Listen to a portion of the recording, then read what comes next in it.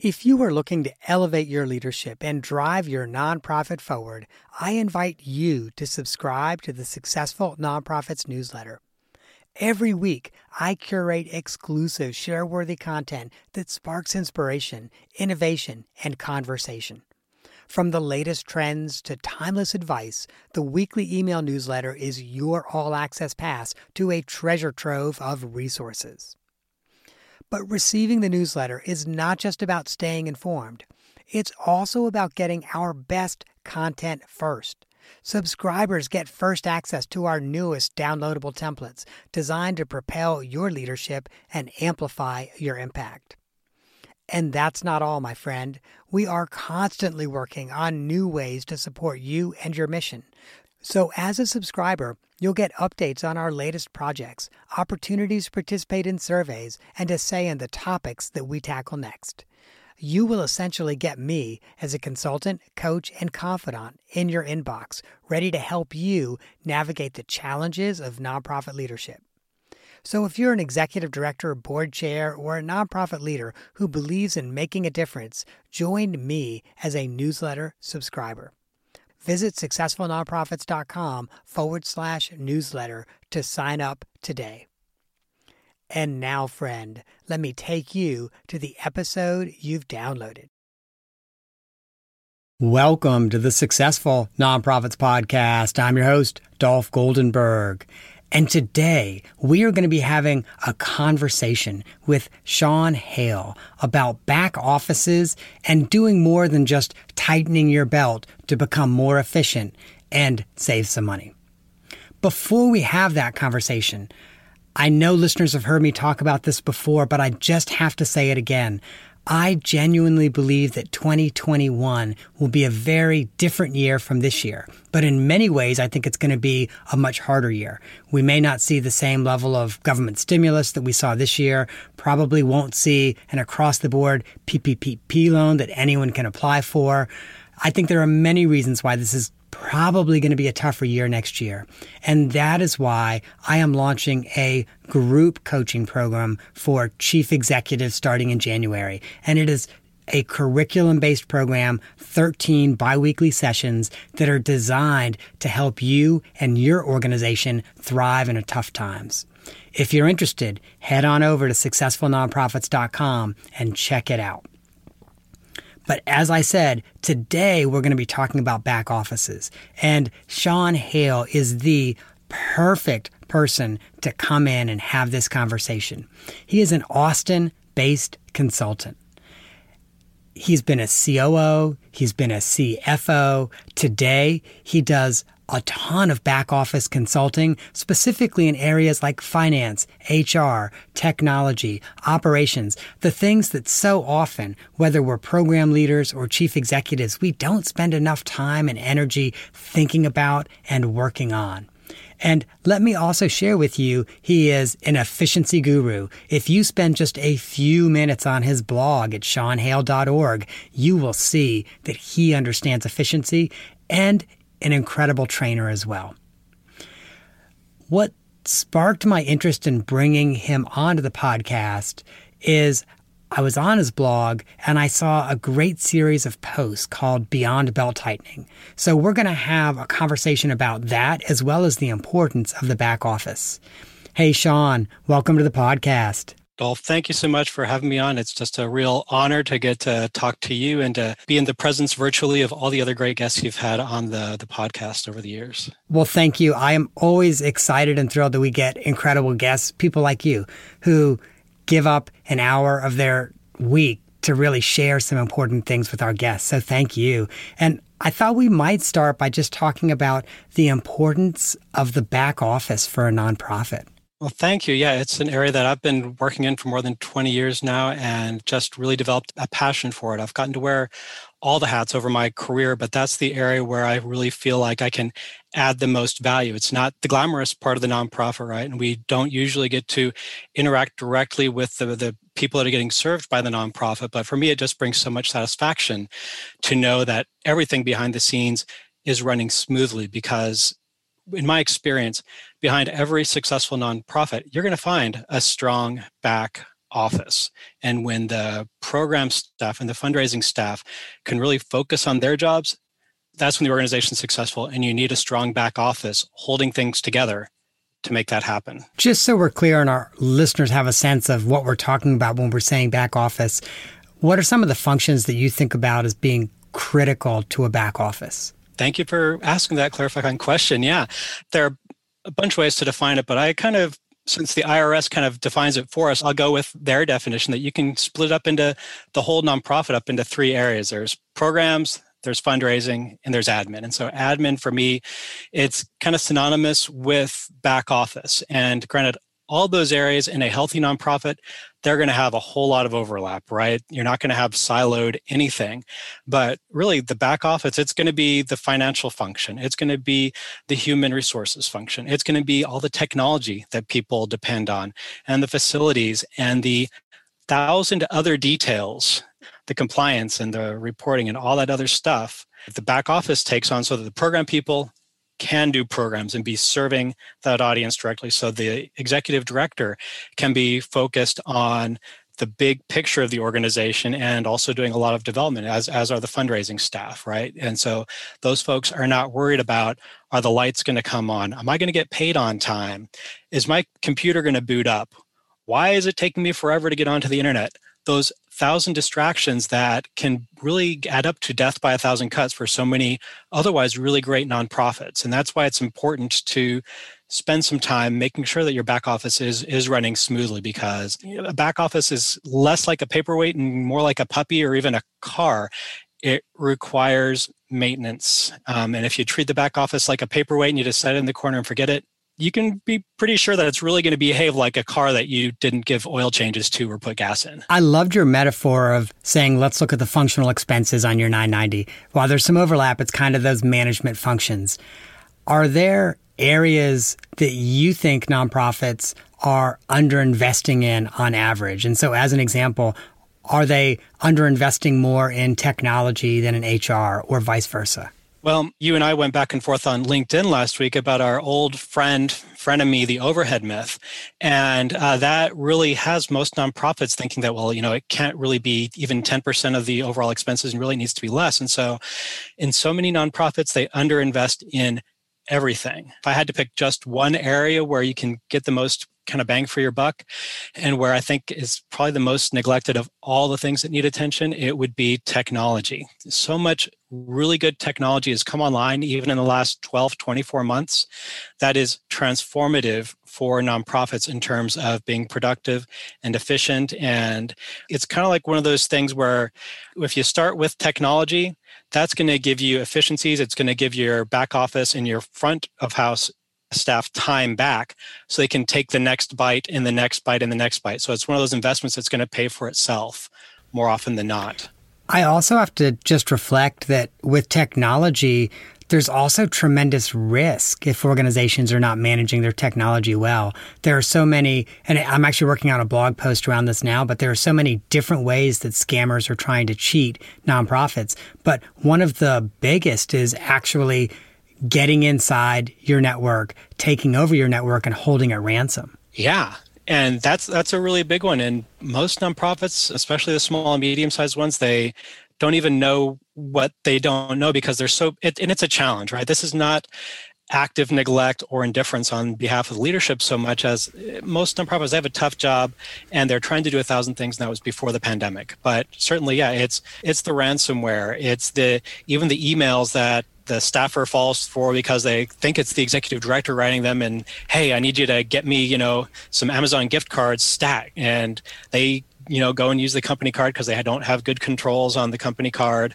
And all of a sudden, they're out, whether it's $500 or $5,000 or, they've let a hacker into their bank because there aren't proper safeguards and controls in place. And I'll share with you that scam is especially common with nonprofits right now. I actually stepped into an organization where a member of the management team, so someone with 3 decades or more of professional experience under their belt, fell for that scam.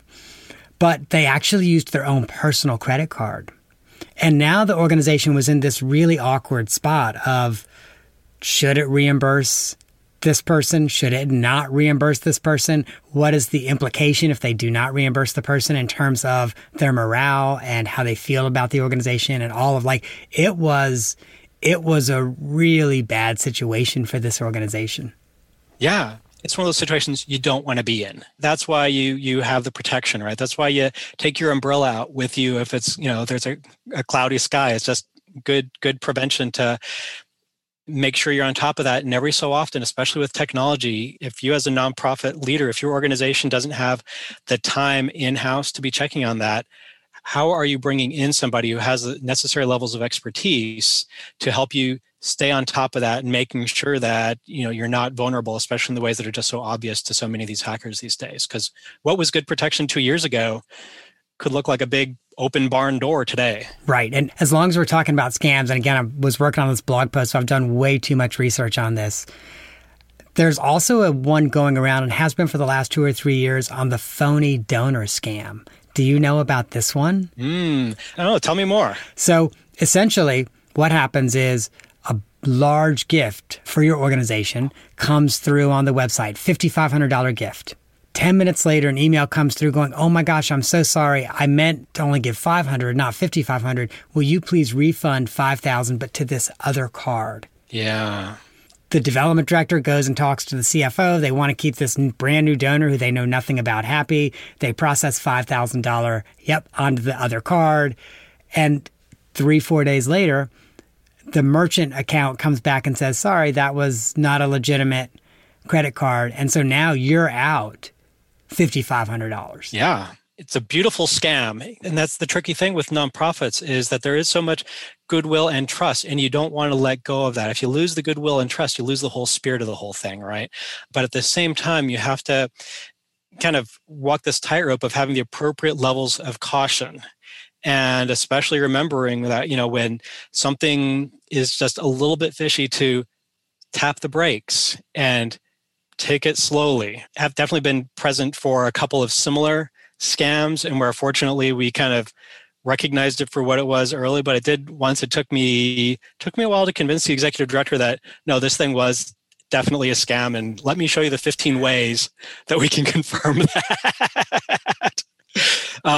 Because sometimes you want to believe and you want to have goodwill, and that's great, but it's kind of trust but verify with those things. Right. As I think about the hierarchy, I kind of feel like the next area where organizations are not necessarily often investing enough is HR. It's true. And that one can be, everybody's been working from home for 6 months now. And if you're not feeling the HR strains, they're definitely there.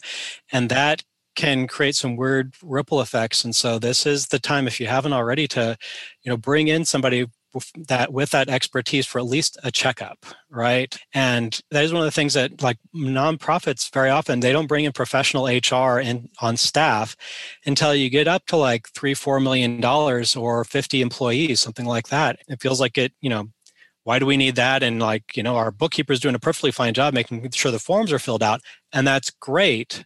But there's a good level of risk there of just from goodwill with the staff and losing staff because morale is sinking. And that can be one of the most expensive things for organizations is actually turnover. And it's an invisible expense because you're not putting a line item in the budget that, hey, $100,000 for turnover, but it can cost as much as a year's salary in terms of lost productivity to lose a staff person, and sometimes even more than that. It adds up quickly. And that becomes especially painful if you have high attrition, because if you're losing people in the same position every 18 months and it costs you a year's salary, essentially it means that every 18 months you're spending 2.5 years on salary. Yeah. And that's where good HR, whether it's an HR consultant or something else, can really help you clarify what's going on here. Is this a hiring thing and we're not hiring the right people? Are we not compensating enough?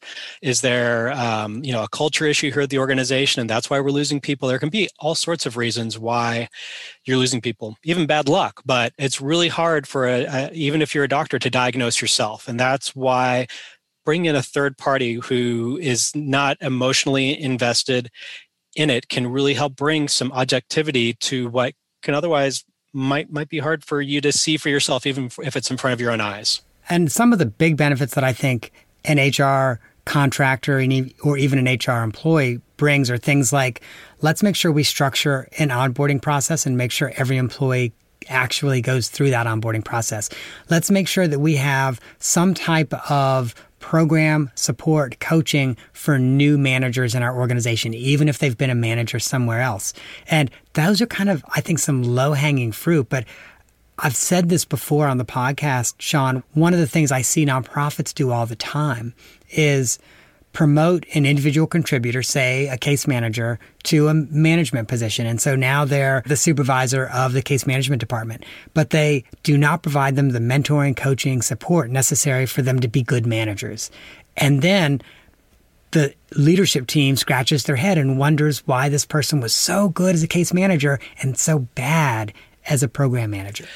That's so true, Dolph. That is so true, because it happens over and over again. And that's why there's like this rich literature about like these common pitfalls for small, medium nonprofits and kind of how to avoid them. The trick sometimes for so many organizations is finding time to sharpen the saw. And if you don't have time to sharpen the saw and really get up to speed on these things, it's knowing we need to have somebody else help us do this stuff. I might be smart enough to pull this off, but I don't have the time to get up to speed and apply these best practices. So I'm going to have somebody else and help me do that so that I can go home and see my family at least a couple of times a week. Right.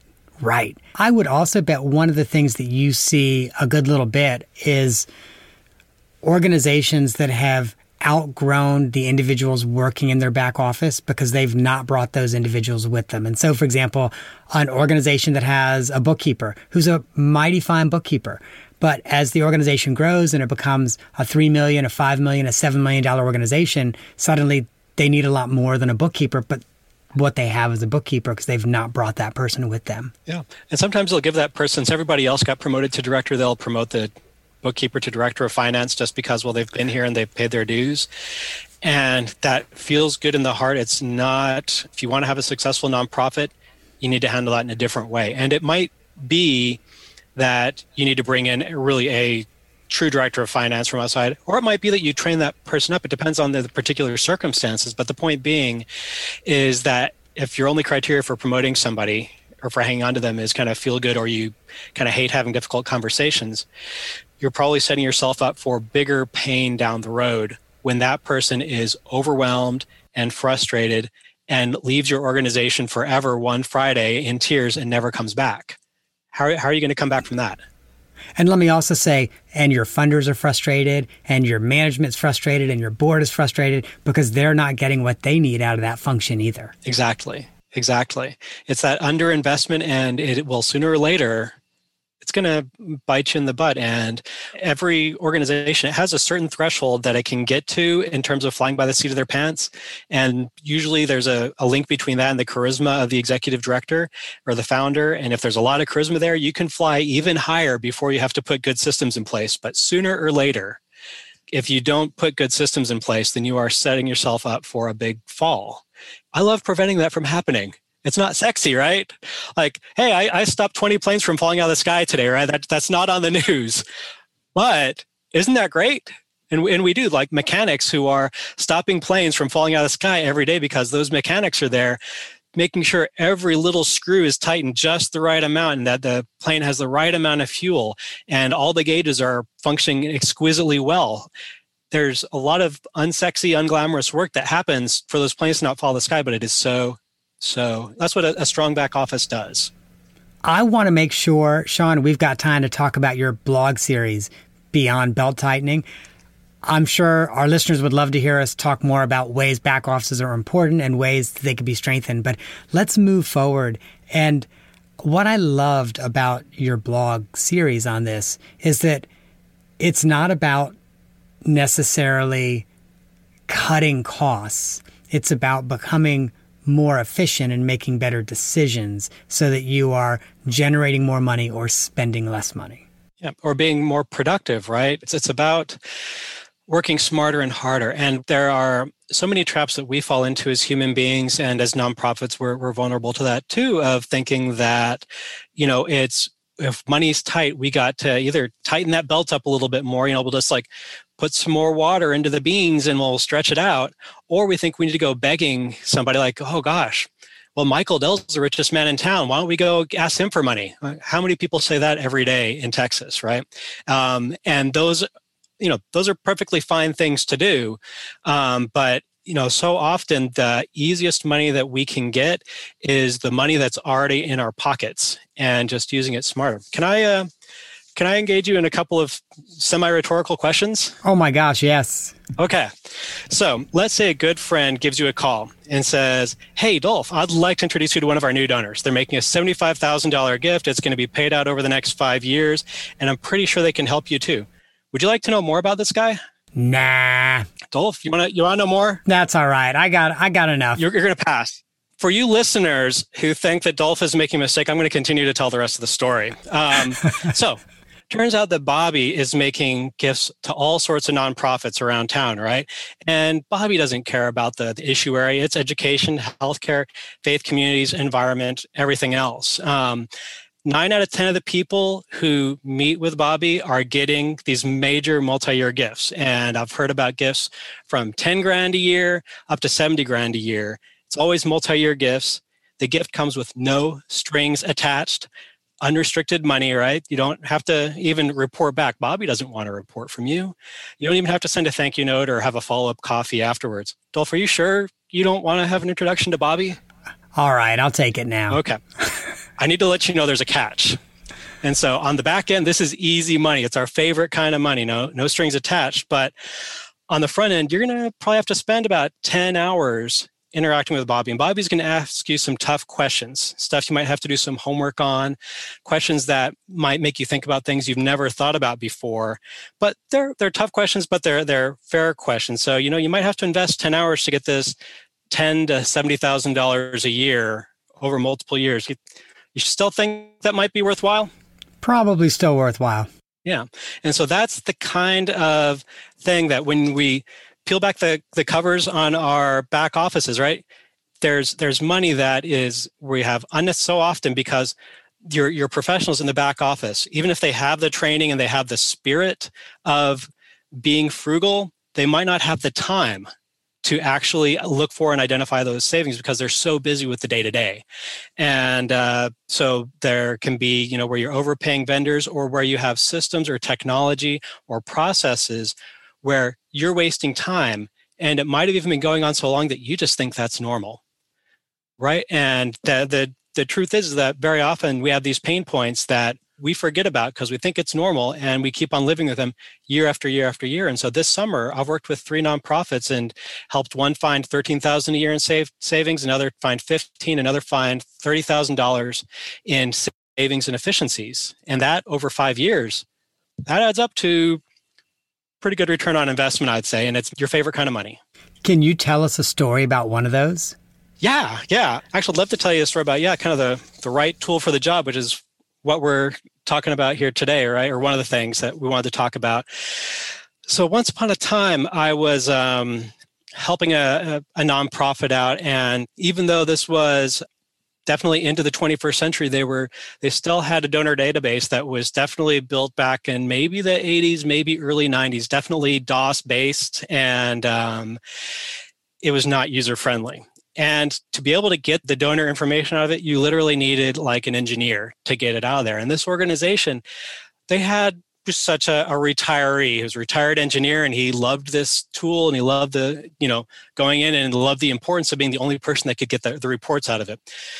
And thank goodness that he passed the torch to another retiree a couple of months before he passed away, because there could have been a catastrophic loss there, but there were all kinds of issues with it because all of the major donors, they knew that there were these issues with the donor database, and there were worries about it. And there was a lack of confidence in that and in the back office. And what do you mean the back office can't pull these reports and this, that, and the other? We used that opportunity to get rid of that old DOS-based database, bring in, not even a glamorous fancy one, but just kind of a basic, good, run-of-the-mill, but cloud-based database with real tech support. So if the office people didn't know how to do something, or if the office people all won the lottery and went away to Tahiti, like new person could come in and call up and get training and tech support. And this didn't just save the organization money and kind of lost staff time and lost volunteer time, it helped create donor confidence, which was really, really important because that had been at a really, really low point. And so it was one of these things that, if you're cheap by nature, well, of course, you're going to stick with this database that served us forever. And all we have to do is pay $100 a year for maintenance. And that, by golly, that's a good bargain. Why would we go and spend, $2,000 or $3,000 a year? And it turns out that we got the dividend on the back end. And sometimes that's hard to see. And to change from a cheap mindset to a frugal mindset where we are strategic and thinking 2 or 3 steps out about the money that we spend and how that can have these trickle-down effects for this organization. That trickle-down was increased generosity because that was one of the things that we put in place to alleviate people's worries in that core function for the organization, because the donors, they felt it when the back office was struggling, and it had been struggling for years. Once they saw that it was starting to get on its feet again and doing well, they gave generously because they had confidence that things are getting better and they're going to continue to improve, and that's worth me investing in. Mm-hmm. I love that story, and I agree there's so much value there. And I think for a lot of organizations with their technology and their CRM, there's a lot of underutilized value. And I once walked into an organization where their online giving platform did not speak to their CRM. And so most of the year, that was not a huge deal. But between about November 1 and January 15th, the poor person who was responsible for entering all the data, re-entering all the data, I should say, always felt overwhelmed because dozens, sometimes at the height, close to 100 gifts would come in a day, and they would just sit there rekeying all of this data. I was sort of like, well, why don't you talk to your CRM and see what platform integrates with your CRM, and you can then not have to manually rekey it. So suddenly this person had a lot of extra time. They were able to enjoy the end of the year with their family and could actually spend time thanking donors and not just keying data in. Yeah, and they probably got away from that cliff of, I think I'm going to resign next week, or maybe like effective today, right? So you can cut off that turnover because, that's too much stress for a staff person, whether it's at the holidays or anything else like that. 20 years ago, so many of those tools, they didn't sync up. Now they all do, and you shouldn't expect less. Right. And to your point, it took that organization some time to do the research and to implement. And that's about really all it took because they were paying this other platform as well. So their costs did not change in any significant way. There are so many things where when you make the change, you can be spending the same amount or even less, and you're getting back so many staff hours over the course of the year. And granted, we're not going to, cry over a lost hour during the year, but when it's an hour a day and you're paying that person 200 days a year, that's several weeks of lost productivity that you're just paying that person to do things that really aren't adding value to the organization. Right. Now, I have one former client, relatively large. They've got about a $13, $14 million budget. So I know this is not reality for most smaller organizations, but they actually built out Salesforce to be their everything, to be their CRM, to be their accounting system, their HR system, literally everything. And so what that meant was if they were serving a client and there was a cost incurred for that client, it would just seamlessly port over to the accounting software.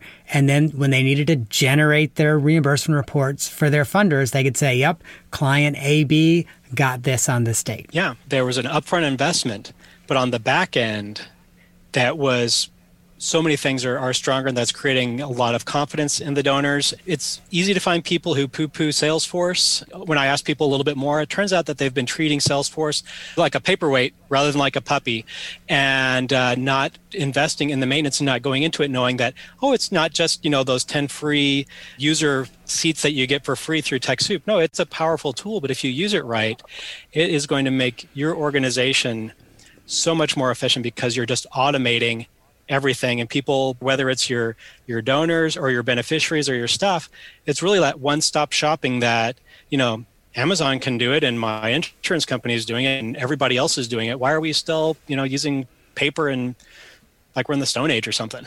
Right. The other example I'll give, and this is a mutual friend of ours, And that's Chad Wolver, who, has started Azul Analysis. And it's this really cool app that kind of lays over QuickBooks desktop version. And so instead of your bookkeeper or director of finance having to sit down and create charts and graphs to share with the CEO or with the board, literally punch a few buttons and it creates all those for the director of finance. Probably saves several hours a month. Oh, yeah. And that adds up over the course of the year. I love Azul Analysis. I love what Chad's doing, and I love what's happening with the technology. And so these things, pretty much, if you're a nonprofit and you're sick and tired of doing this thing every month, somebody's probably figured out a way to make a computer do it. And it might, take a little bit of digging to find the right tool or getting the right advice from the right person, but great tools are coming online and they are now very affordable. So many of them too, even the small nonprofits, where it pays for itself in months, if not faster sometimes. Mm-hmm. Last little thing for me, at least on tools, I recently discovered the coolest app ever. You've probably known about it for 5 years, Sean, and I'm probably going to mispronounce it. Zapier. Zapier. Everybody should be aware of that. And even if you don't understand it, just go and talk to a tech person and say, I want my toaster to talk to my microwave. Can't you Zapier that for me? Just throw that into a conversation, because if you have two different tools that aren't talking to each other, Zapier will help them talk to each other. And that's what you need to know, I think. Right, exactly. If you want to build a spreadsheet with data that's coming in on your email, just tell Zapier to do it. And suddenly you got a spreadsheet. Yeah. Can I share one of my favorite tools for this year? Sure, of course. I have two favorite tools. They're both free. I love sharing both of them. One of them is Loom, Loom. And it is really cool. And it's something I was looking for 2 years ago. And I even hired a new guy and said, hey, dude, go look for this thing. I didn't know it was called Loom. And I don't think Loom even existed 2 years ago. And, sure enough, he came back with something that was close, but no banana. Here's what Loom does and what makes it really cool for small and medium nonprofits. I love it for training and also for documenting processes. And those are both things where it's very hard for us to do those well and consistently. And so let's say that you need to regularly over the course of the year train somebody up on how to use your CRM or how to use your blah, blah, blah, whatever. Or let's say you're working in the back office and you just want to take a vacation and not have to be the only person who knows how to do payroll, right? Because a lot of times our back office people, they can't go on vacation because payroll has to be run every 2 weeks. So how's Loom going to help me with that? It's a little app that sits on your computer. It's free to get all the good basic usability out of it. And rather than you building a big document with screenshots and where you're typing out a lot of text and you take 2 days to create this documentation of the payroll process and all the weird exceptions that can happen, instead you just, all right, well, I'm going to do payroll now. And you turn this on, it's going to record your screen. It's going to capture your voice. So kind of like Zoom does, but this is Loom with an L. And you just narrate over payroll. And so all right, I'm going to click here and here and here to do this person, that's just a regular payroll check today for Pat. We click here, here, here, and bang, it's done. And then we have Terry, and Terry, has just adopted a kid. So they're going out on leave. And so there are a couple of exceptions here. Here's how we handle adoption leave. Click, click, click, and bang, that's how we do that. And here's how we handle the other kinds of exceptions. And yet when you're done, you hit stop. It automatically creates a video, throws it up on the cloud, automatically creates a unique URL, a unique link for you. And your whole documentation then is just going back to one sheet of paper or even an email and just plopping that link in there all right, whoever's going to do payroll while I'm in Tahiti and out of touch, here's how you do it. I'm definitely going to have to check out Loom. I have used something else to do that and I've actually been using it for the last couple of years. And let me also say, I'm all Mac. Once you go Mac, you don't go back. You just don't. So I am all Mac. And so maybe you can't do this on a PC, but QuickTime, you can do a screen recording with audio in QuickTime. So I just pull up QuickTime and I tell it, okay, record my entire screen. You can also now on a Mac use Capture, but then it just opens up QuickTime. So might as well just open up QuickTime to begin with. But I've been doing that for a couple years now so that I don't have to tell different people how to do the same thing. And does it spin up a unique URL for you automatically and all that good stuff too? So it doesn't do that. You got to save it. Okay. But I also have a virtual server, so it gets saved to my virtual server. And same thing. Okay. So yeah, I'll need to check on that. Thank you. So Loom, Loom, what's the other one? The other one that I really love this year is called Divvy. The short version is it's like a credit card, but then you add on to that like Expensify, which is also kind of like Receipt Bank. And so basically, if you're an executive or whoever and you're like out to lunch and use your smartphone, take a photo of the receipt, upload it, and you're done. You can throw away that paper and forget about it. And so, you can get rid of like the shoe boxes full of receipts.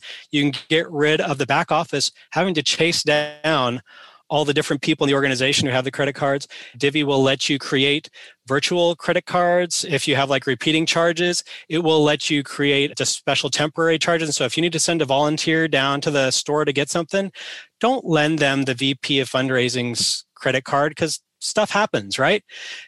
Check out a credit card to that person and just put $500 on it. That's only good for the day.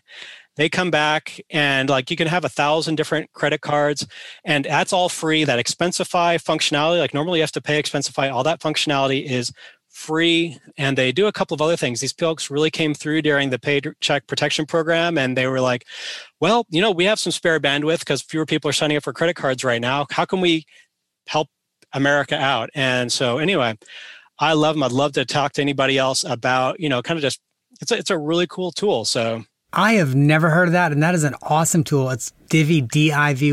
DIVVY. Glad I asked. .com. Yeah, I love telling people about it because it's super duper. And a number of local nonprofits, we've been like looking at it this year and sharing notes afterwards, and I keep on hearing how people love it. Yeah, I'm using it myself. Wow. I totally love that. I'm going to check it out, and I'm probably going to suggest some clients too. And of course, we're going to link Loom and Divvy in the show notes so that listeners can find it there as well. We are really out of time, but I got to hit at least one more of your blog posts. Let's talk about inertia. Oh, yeah, that's a killer. It's a real killer. And the thing about inertia is that it can happen to any of us, right? And like sometimes we know like that thing that we're doing or not doing or whatever, like that needs to change, but there's a bigger fire or there's somebody in front of me who needs me right now. And so we put off for a day and then a week and then a month and then we just get used to that. And so, one of the stories I love telling about that, there was the day before the pandemic hit my family and the kids came home forever. I was having coffee with the executive director of a local nonprofit. And he was telling me about his first day on the job a couple of years back.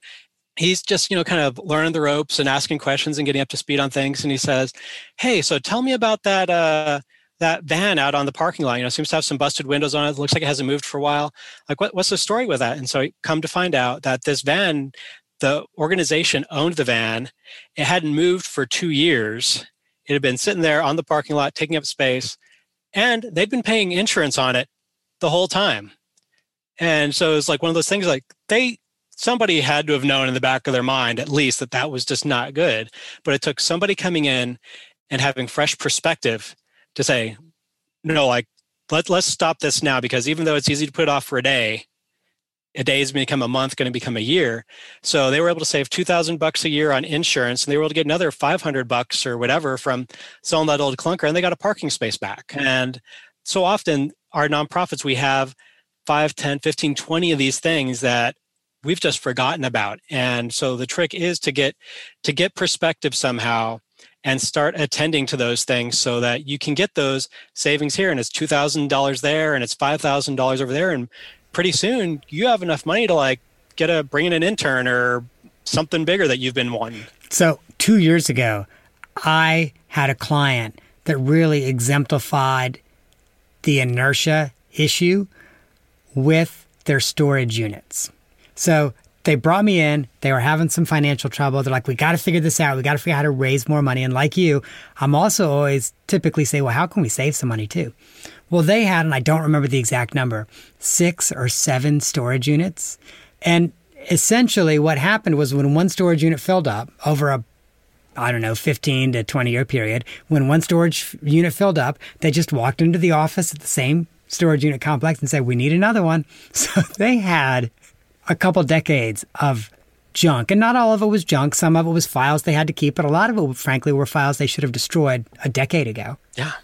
Good document retention policies, and just somebody coming in and saying, hey, why do we have all this all these bills? Why are we paying $1,000 a month for storage units? Right. And as you probably know, storage units are cheap your first year. And every year after that, they go up by 10, 15, 20%. So yeah, this organization was $1,000 plus every month on storage units.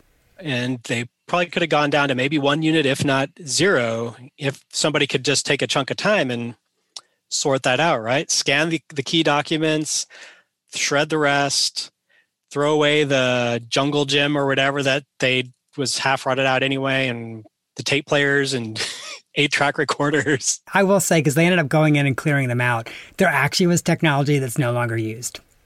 Yeah, it's not bad to necessarily be a pack rat, to be careful and cautious about what we throw out.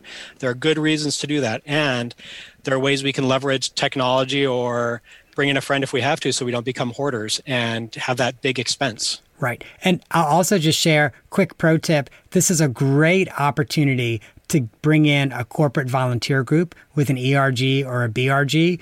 Corporate groups love to come in and do a one-day clean out because they get there and everything looks like heck, right?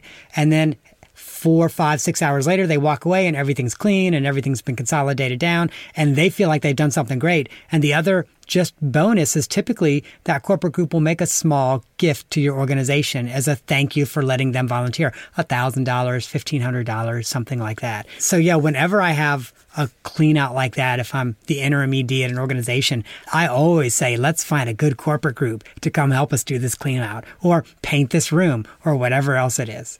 They can get quick satisfaction and get that sense of accomplishment, right, from a one-day investment of their time. I love that. Thanks for sharing. Oh, well, thank you. Sean, I absolutely have to ask you the off-the-map question. And the reason is we do it in every episode. It helps our listeners get to know you as a person, kind of the person behind the profession. And I understand that you really enjoy board games. And so my question for you is, what board game do you play most often with people who are not in your family? Well, Dolph, I'm going to be a little bit contrary, and it's supposed to be an off-the-map question, but I'm going to put it right back on the map.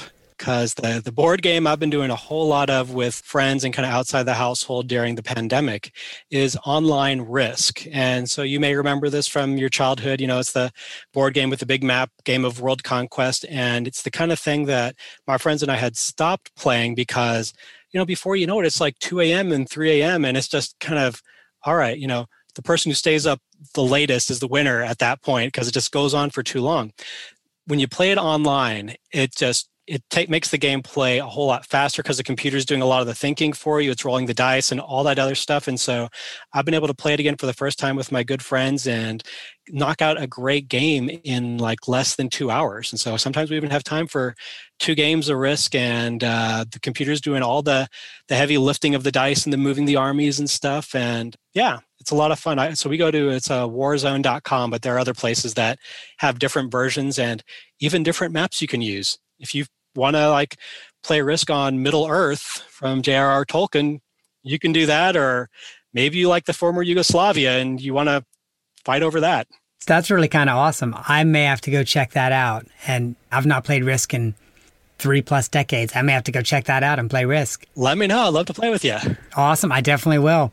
Well, Sean, thank you so much for coming on today. And listeners, you have got to reach out to Sean. You have got to check out his blog.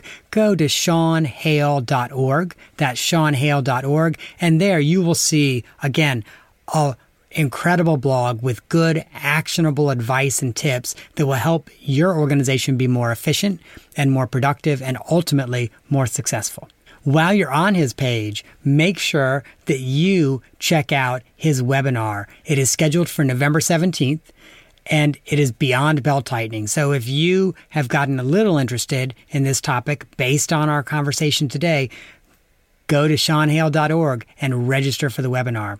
And finally, when you do register, there's a $29 fee, but Sean is offering a discount, a 100% discount for Successful Nonprofits listeners. So the code is Dolph, my first name, in all caps, DOLPH. The last thing he's also offering is if you reach out to him, your first consultation is free. So you should definitely take him up on that. Sean, thank you so much for joining us today. Hey, Dolph, it's been a real pleasure. Thank you for the tips that you shared with me. I love that storage unit store. I'm going to be sharing it with some folks, I'm sure. And it's been a real pleasure to connect with all your listeners as well. I hope to hear from you guys. Thank you, Sean. And listeners, if you were thinking back on your favorite board game and Googling to see whether or not you can play it online, don't worry about it. Go to successfulnonprofits.com and you can get all of the links from today's show. The tech solutions we talked about, Sean's website, a direct link to his webinar, everything. And listeners, if you enjoyed today's show, if you got some good information out of it, I would suggest that you go back and listen to Episode 154, Surviving an Economic Crisis with Tony Pergolin. I would also suggest that you go back and listen to Episode 153, My Organization's PPP Loan Didn't Get Funded, Now What? Even if you did get funded, it's going to give you some great tips on ways that you can save some money and become more efficient. And finally, if you are looking into 2021 and starting to have some concerns about your revenue and your expenses, you should really go to successfulnonprofits.com and check out our group coaching, which is only for executive directors who believe they will be facing some tough times in 2021. That, listeners, is our show for this week. I hope you have gained some insight to help your nonprofit thrive in a competitive environment. I am not an accountant or attorney, and neither I nor the Goldberg Group provide tax, legal, or accounting advice. This material has been provided for informational purposes only, is not intended to provide, and should not be relied on for tax, legal, or accounting advice. Always consult a qualified, licensed professional about such matters.